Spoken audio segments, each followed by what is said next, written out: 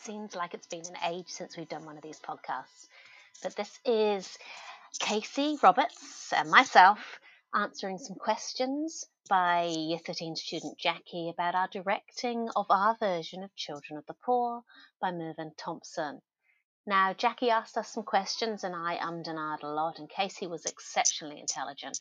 But this may be part one because Jackie may need more. But if we were erudite enough, it might not be.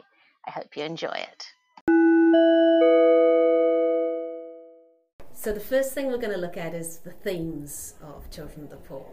Casey, go for it. Starting off, we've got poverty, which is one of our major themes, which also transcends into the poverty cycle, and the whole concept of the epic theatre form of switching Albany's really highlights the fact of the poverty cycle, as well as nothing can be changed. Because it happens to everybody. It's not like just this one story. And that's why it's historicized. Is that a word? It's historical, and it shows you that it can happen to anyone no matter where they are. And that's that final line, is there nothing that can be changed? It's to challenge the audience to think about it. Yeah. Because the reality is what we're talking about, or what you see in the play, is historical, and historical poverty. But, you know, there's still child prostitution. There's still babies that die. It still relates to today really well. And I think that's probably the most important theme, would you say? Yeah. There's underlying themes as well. There's sexism, there's racism that comes into that as well. Abuse? Yeah, there's abuse too, but I guess they all connect in with the idea of poverty and all those... the tendrils that come off the idea of the poverty cycle. And immigration as well, because he was an immigrant. And it's like you can't make a break and you can't change things. Was there a specific thing in the play that really highlighted the thing?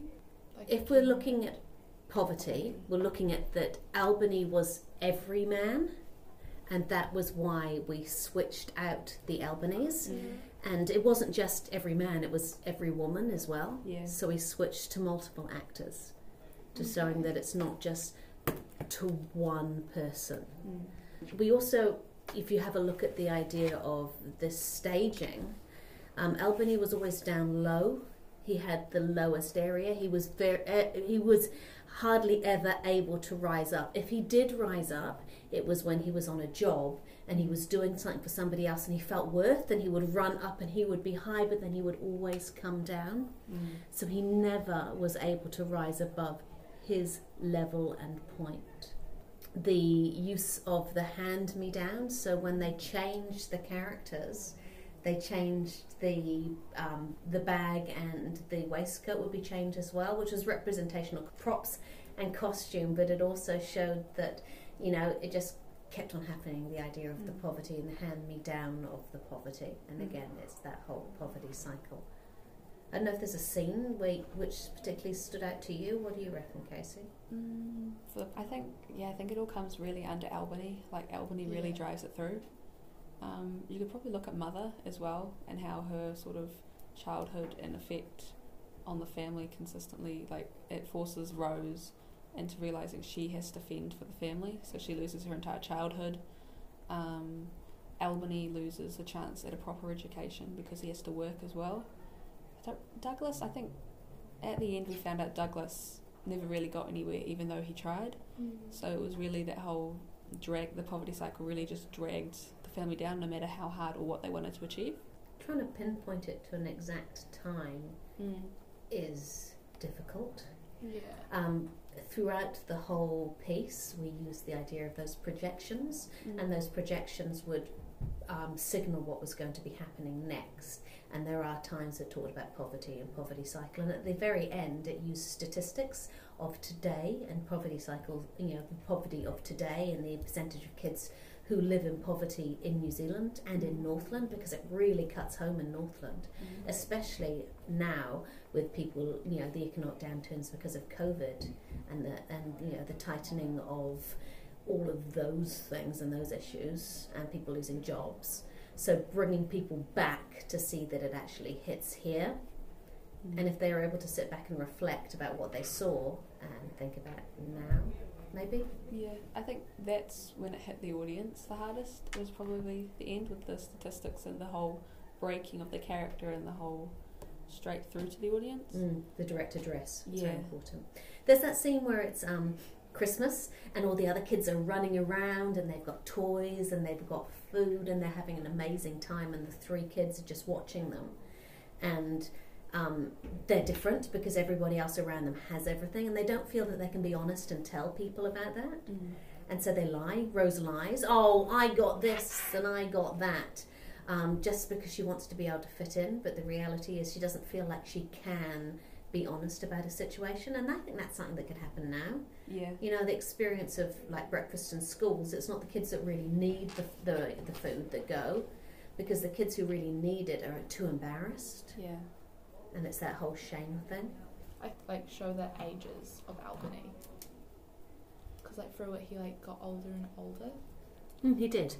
So they were specifically directed, so they worked out what their ages were, and then they were specifically directed to act and bring their techniques out in that age. So we looked at the use of body, and so the younger Albanese were looser and more, and more kind of energetic in their movement.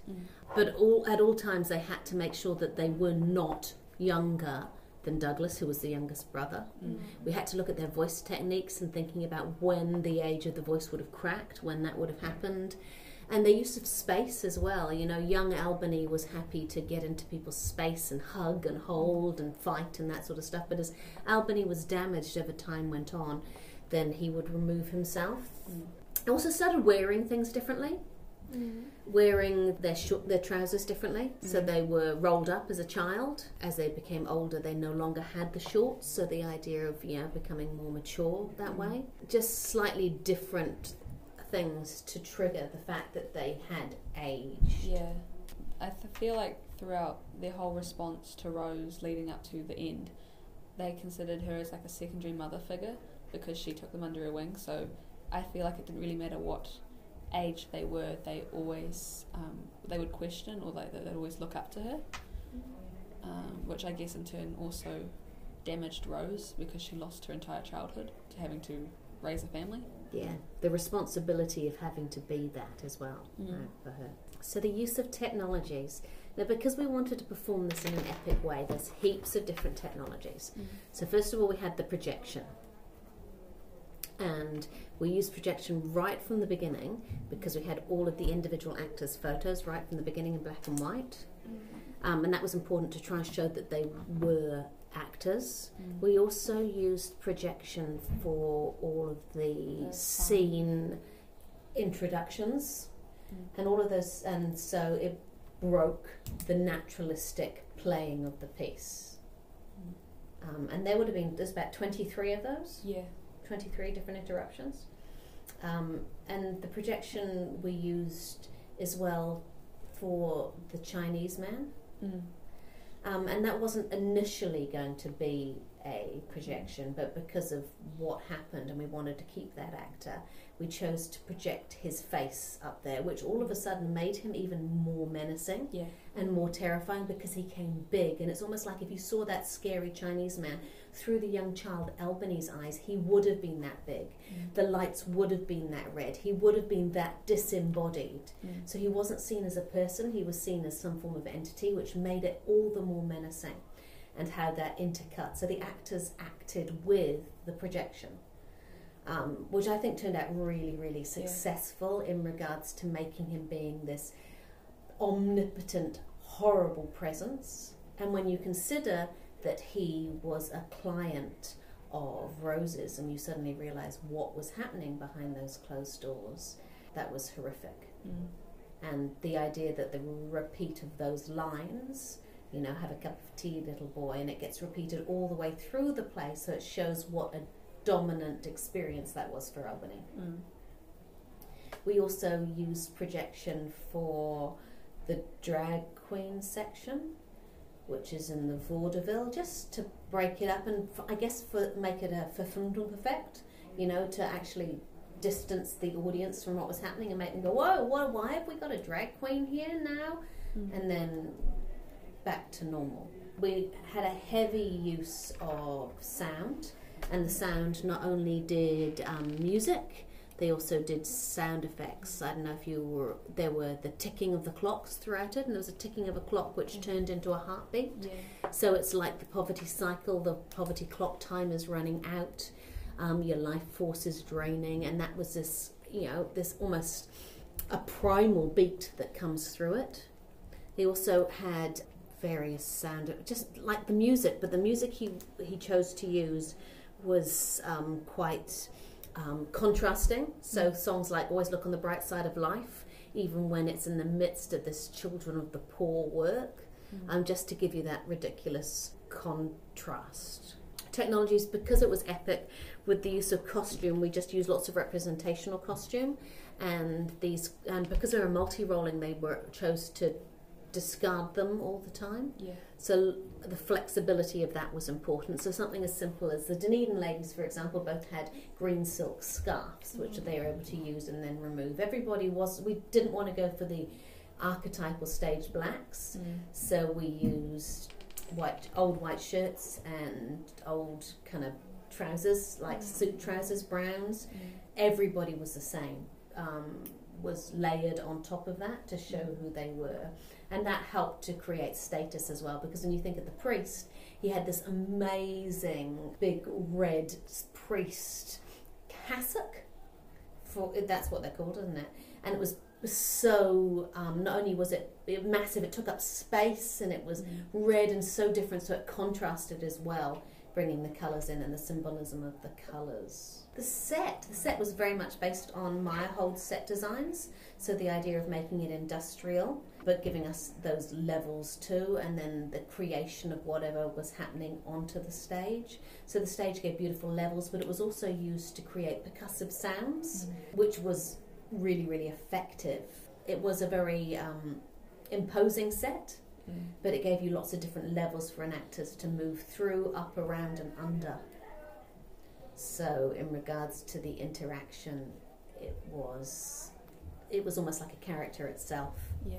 Lighting was a lot of shadowing lighting and a lot of strong colours, not necessarily so naturalistic. Yeah. So when things were evil, we would go for the symbolic use of the reds. We used the back cyclorama lights to take you through the time of the days. They were very punchy, very, very bright. We had the use of a gobo of a cell door as well to show when Albany was in prison. Yeah, so that really created that mood, didn't it, in regards to Albany being in prison. There was a lot going on. There really was a lot going on, and there was a very strong tech crew who actually were able to run with it.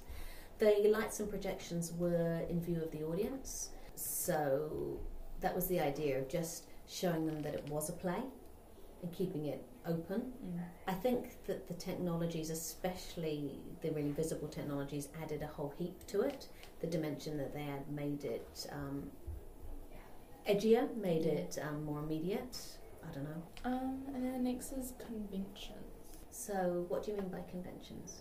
So the way I see conventions is it's accepted ways of working. So there was one amazing scene where the wife of the baker, who mother was pregnant to, comes back and they have an argument, and the argument's completely in silence. Yeah. So the use of mime, so the idea that the unspoken tells you absolutely all you need to know, the anger and the aggression with the red lights. We didn't need to fill anything in that way. It shows what had happened and it stormed away. So that was a convention of absolutely no sound, so mime. The convention of multi-role, hugely important. We've talked about that, how that talks about the poverty cycle, Albany being every man, how it could happen to anyone. We used a lot of chorus, and that would be a really interesting one for you to think about. The chorus were almost, at times, were a judgment on to Albany or Big Mother or anybody who had been seen to sin, but also the chorus were able to break the fourth wall and make comments straight to the audience, as were the actors. The chorus were able to speak lines in unison or echo lines. They could be a multitude of things. They could be a support to Albany, and take on roles of support of Albany, or they could be a detractor. They could laugh at Albany, or they could make judgment at Albany. They became kind of like distant spirits in some scenes, and then in others, like really close and really, like what Crooks said, really judgmental. So they kind of took on a multitude of roles as a chorus. And the energy that the chorus brought, because they would explode into different roles and move through the space, and so they had a lot of contrast between stillness and movement and sound and no sound. They created everything that wasn't created by the set or by the Albany actors, so they were able to jump in and out and create things in a different way. They sang a lot as well, so the use of choral singing, which helped create place or feeling or mood. They used a lot of repetition as well, and we used repetition in the songs as well, so you'd find the songs were used throughout the whole thing to give this cohesive nature, but also to show you that nothing ever changes. So if you would have had a song like Drunken Sailor that Big Mama and Sandy Stewart would sing to the kids, and then when Albany was older and running away from his job because he was bored, he would go through the ports, and the soldiers and the sailors there would sing Drunken Sailor, so you'd get this cohesive nature. So whereas it's lots of disjoint scenes, although they do follow in a linear fashion, they did link together because of the choice of repetition of song or repetition of words or even repetition of movement, because we did a lot of repetition of movement. And so if a scene was done but it was repeated in a different way, we would still have the same blocking. So even though the lines were different, the repetition of the blocking showed some kind of familiarity to show that, again, something, things never change. We're always going to think of different stuff, and we're going to go, oh my goodness, we should have spoken about, but we didn't. And so maybe we have to do a part 2. See what I mean? Casey's smart, and me, well, lots of arms. Hope it was useful.